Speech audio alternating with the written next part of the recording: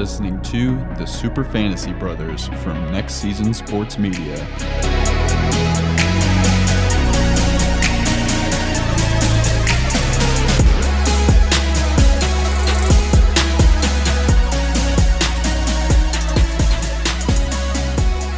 What is up, everyone? Welcome to another episode of the Super Fantasy Brothers podcast. I am Drew Wade, joined today by the Kenny Pickett to my Mitch Trubisky, Shady and Drew. How are you doing today? Oh, I'm doing great, Mitch. It's another great week of football. Some wild games going on that I caught all of. I totally did not miss a lot Every of the single games. game? Yeah, I watched every single game this weekend. But crazy fantasy games from a lot of different perspectives. Unfortunately, none of those were for me, but we'll get into that in a little bit. Yeah, crazy week for fantasy, a lot of crazy stuff going on, and crazy week for us recording this podcast. Just to be totally transparent, we are in my car outside of our real job recording this episode in the parking lot on this fine Tuesday afternoon. But we were just so adamant that we get this advice, this help, this content to you guys. So anything for our wonderful listeners. Let's just get right into it. Fantasy recap this week. I went 4-2, won in all my money leagues. Unfortunately, Cameron beat me in the Wade Dynasty. Thankfully, he's not here to gloat about that. So by the time he's back on the podcast, it'll be too late. Also lost in the Johto League. Not great. How did you do in fantasy this week? I did all right. It's better than last week. Last week I was 1-5. This week I went 3-3. Wow. Squeaked out a narrow victory in the Wade Dynasty. Won by 0.6 points. Shout out Brendan. Shout out Devin Singletary. Shout out Devin Singletary. Saved me there.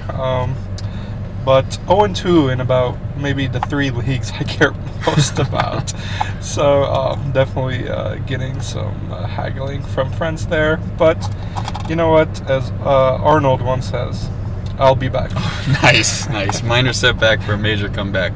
If this trend continues for you, you'll be 5-1 next week, and then you'll be like 7 and -1 the week after that. So only up from here for you. I have no idea how Cameron did. He's not here, and he didn't put in the doc. So for now, we can just assume he only won against me, since he's not here to say otherwise. All right, with that, let's do our freaks of the week. Get freaky in open field when I have to as well. Excuse me. Get freaky? Get freaky. My freak for the week is the Sun God, Amon-Ra St. Brown, going absolutely bonkers on the Washington Commanders. He had over 100 yards and 2 touchdowns, and he was huge in 2 of my money league wins this week. So Amon-Ra St. Brown, just showing why he's just set up to continue the explosiveness and awesome production we saw at the end of last year. Yeah, I mean, man, this one really hurts. I had Amon-Ra in our Wade Dynasty. Drafted him when he was a rookie. He didn't do great the first 7 weeks. Dropped him, and now really, really regretting that because my wide receiver core is suffering. But yeah, I think I saw somewhere that only him and Jerry Rice are the only 2 players to have a touchdown, 8 receptions in 8 straight games. So that's crazy. Yeah, he's ridiculous. And the Lions look like they're set up to score a lot of points this year. So I think we're going to see that continue. Who's your freak for the week? Yeah, my freak of the week is Aaron Jones. Cha-ching, cha-ching. Yep, I think that's one of Drew's guys right there. Absolutely. He had a great week against the Chicago Bears, which was interesting. He did get out-carried by A.J. Dillon. Overall, I think A.J. had 18 carries while Aaron Jones had 15. But A.J. was nowhere near as effective as Aaron Jones. Aaron Jones had 132 yards on the ground, a touchdown, 38 yards receiving, and another touchdown through the air. So, like we expected, Aaron Rodgers is going to lean heavily on him in the red zone, and he had a great game rushing as well, averaging almost 9 yards per carry. So things are looking up for Aaron Jones. Yeah, after that Week 1 loss to the Vikings, Aaron Rodgers came out and said, we got to get Aaron Jones more involved. He's going to be pivotal for us winning games, and absolutely that's what they did and week 2 Sunday Night Football against the Bears. So, definitely is one of my guys. I've got him in 4 out of 6 leagues. Tried to acquire him in the other 2 and did not gain any traction there. But this is a guy that I'm on the record as saying I think can finish as an RB1 this year. So, great to see that get validated a little bit this week. We'll monitor how that is going forward. Time for some less fun. Let's get into our squeaks. So my squeak for this week is just the tight end position in general. It's always bad at tight end, but this week it was really just a wasteland. Not a lot of production from guys that got drafted. We had Mark Andrews finish number 1. We had Darren Waller number 2. Can you guess who finished as the tight end 3 this week? Tight end 3, I'm going to say Gerald Everett. Gerald Everett was not. Let's see, where did Gerald Everett finish? All the way down at tight end 8. Zach Ertz was the tight end 3 of the week. So, I mean, he was probably drafted in a good bit of leagues, but then it's like Irv Smith randomly had a good game on Monday Night Football, which go Birds, by the way. Tyler Higbee finally had a good week. Mike Gesicki, but really just Travis Kelce finishes at tight end 13 this week. Not what you're looking for if you drafted him in the first or early second round. So it's just I really am just learning how much I hate the tight end position in fantasy football, and this week just really solidified that for me. Yeah, that position can't really be predicted. Kelce didn't even do great. I vote to get rid of it for another flex. But I'd be down with that for sure. That being said, my squeak of the week is Chase Edmonds. Oof. It did not look good for Chase Edmonds this week. But they scored 40-plus points. He must have been good, right? No, he was not. Wrong. I thought, the Miami head coach coming from the Kyle Shanahan system would be a lot more run-heavy, a lot more use of the running backs. Also wrong. Seems like they were in a negative game script the whole time, but a lot more passing than I thought in the first 2 weeks. Chase Edmonds only had 5 rushing attempts for 33 yards, only 3 targets, received one of those for 8 yards. And what's even more worrisome is he was outrushed by Raheem Mostert. Yeah. Yes, he is still in the NFL. 11 attempts, 51 yards, also 3 targets, caught all his targets for 28 yards. So seems like this backfield might be by committee. I'm just really worried about Chase Edmonds right now. I'd probably put him on my bench for now. I would not drop him because we all know how reliable Raheem Mostert is. Right. But for now, it's not someone who I'm relying on. Yeah, and if you're weak at running back, maybe you're super strong at wide receiver, got abundance of riches there, I might look at Chase Edmonds as like a buy low candidate because Raheem Mostert does have that history of getting injured, and if he does, that's pretty much just Chase Edmonds' backfield at that point, and we could see an uptick in his fantasy production, but not so great so far. He was the running back 48 this week. Raheem Mostert had more than double the amount of fantasy production as he did, so not what you were looking for when you drafted Chase Edmonds in the mid to late rounds of your drafts, but that's the way the cookie crumbles. And that'll do it for Freaks and Squeaks. Let's move on to our waiver targets. So for waiver targets this week, we changed it up a little bit. We got a whole pile of people at each position. We're just gonna go through, list some names, talk about ones that we feel merit some more discussion. Just a reminder, these how we determine waiver targets. We're saying they're less than 60% rostered in sleeper redraft leagues. Might want to re-examine that number, maybe get it down to 50 or below.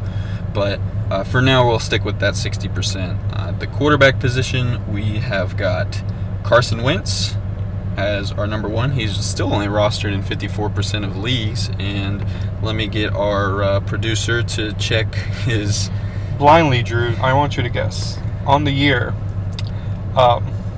where do you think Carson Wentz ranks for fantasy points? So I remember, I just pulled it up on the computer. I'm not going to look.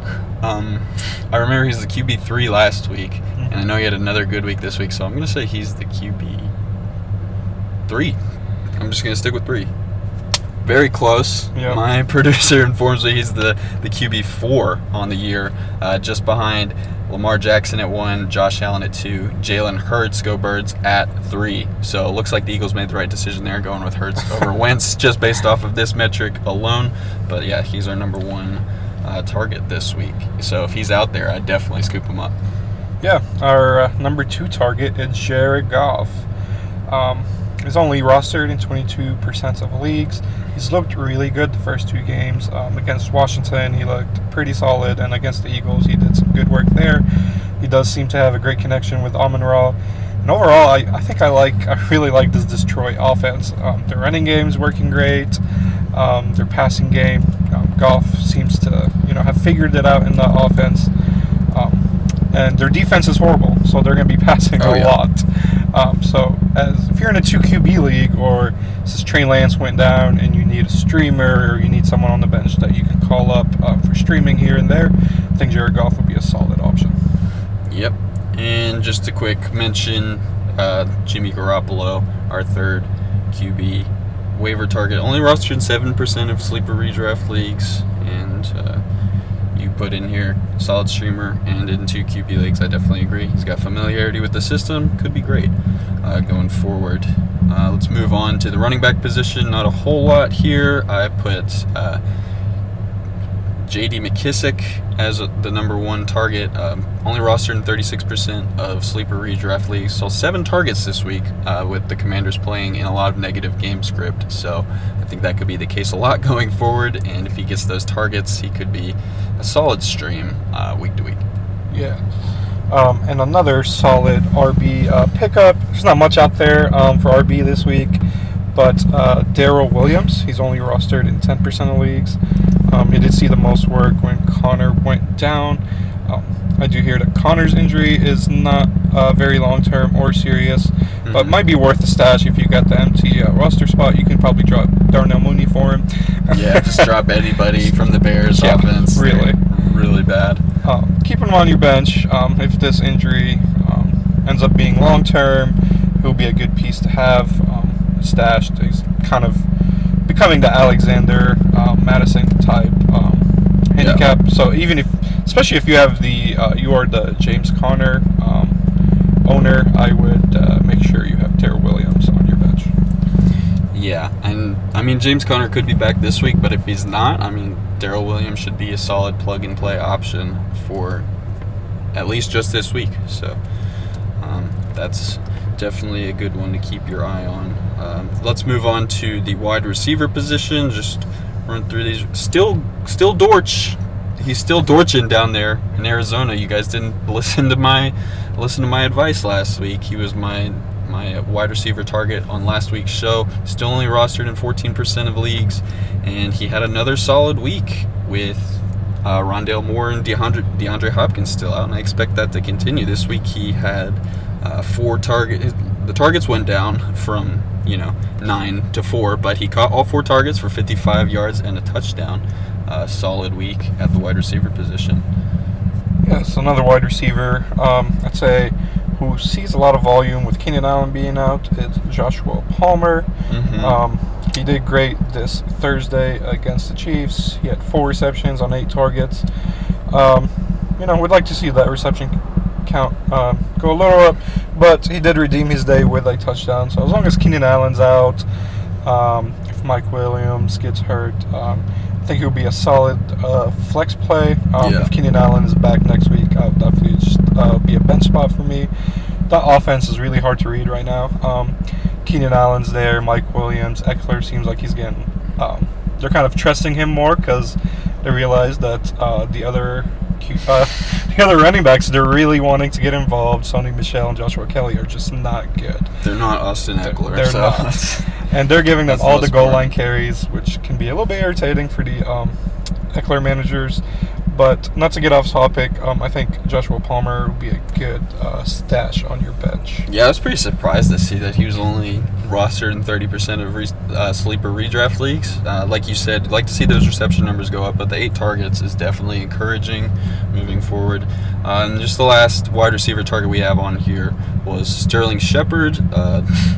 maybe not the most sexy option you could go for, a member of the Giants offense who, they're 2-0, but they're not really inspiring any confidence still. But only rostered in 21% of leagues, and he saw 10 targets this past week, and he saw a lot of targets in week 1. So seems like he's the guy that Daniel Jones trusts the most. So worth a look if your team is pretty shallow at wide receiver.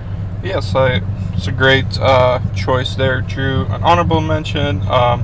He is rostered in 61% of leagues, so just above our threshold of 60% for this waiver wire targets. But I would like to shout out Garrett Wilson. He had 8 receptions on 14 targets this week, 102 yards and 2 touchdowns. Last week he had 4 receptions on 8 targets. Also had a pretty okay fantasy days, but 26 fantasy points this week.